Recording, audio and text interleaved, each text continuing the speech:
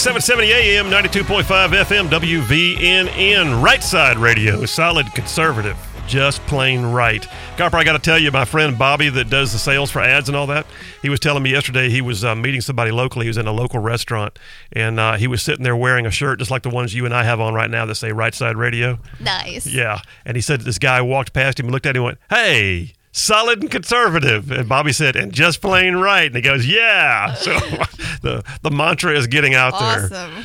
All right, I got to ask you. So, did your family, did y'all, when you were growing up, did they like tell stories and read books a lot in your household? Oh yeah, we had a 12-seater van. We go to the library. A 12-seater van. Yes, because we have 7 kids in our family. Oh, that's true. Like y'all were a reality show. Yes. That's right.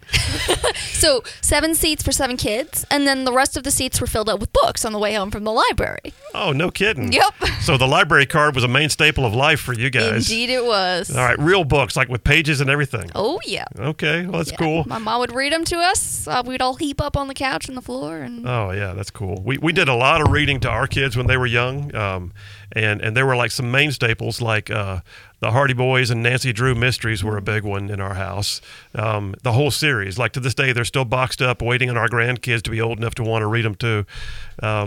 Plenty of storytelling too, and that was, also I grew up reading a lot.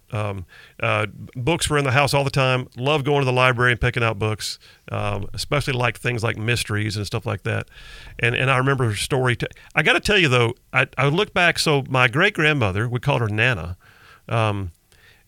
She lived with my grandparents, and loved her. I mean, loved my Nana. And I'd sit in there and watch TV with her, and she had the very first ever remote control I'd ever seen for a TV. She had these 2 giant buttons, and like the buttons like stuck up like a ½ inch off of the remote, and you pressed one down, and you could watch the dial on the TV change. Ka-chunka, ka-chunka, ka-chunka. It was the weirdest thing.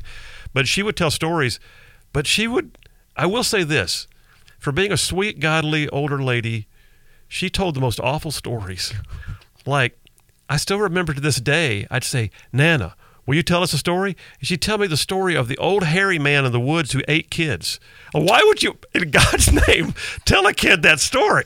I don't understand. It's like one of those grandma bingo cards, though. You've got to tell scary stories at some point. Well, when the old hairy man in the woods made blood soup out of children, yeah, that was pretty freaking scary. I just didn't. I look back now and thinking, I'm pretty sure I'd be pulling my child out of the room right then. But nonetheless, yeah, I think story time is huge. But those story times for us, and maybe we'll hit this more in the next half hour, but story times for us raising up our kids, like Charlene and I, we had some main characters. Josh, since I was a paratrooper, he had a teddy bear that was hanging from a parachute over in the corner of the room, and just called him Airborne Bear. And so Airborne Bear had stories over and over and over again. And then in Caitlin, there was sort of a thing in our family for cardinals, and Caitlin had Carly the Cardinal stories that were told to her all the time. And usually what we did was we had a lesson. There was some lesson, like all right, what are we going to talk about tonight? Let's talk about, I don't know, let's talk about why it's so important to do your homework and to work hard or something like that. And so the whole story was like, why Carly the Cardinal had to learn how to work hard, that kind of thing. And or why Airborne Bear had to clean up his room. Who knows? But we told stories all the time. But I think that's also part of how you convey those things to kids. Those stories.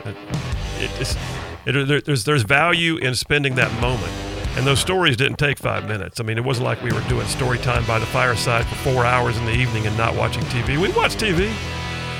We were out running around. We ate French fries and fast food and all the things you shouldn't do according to what you read online now. But it was still good.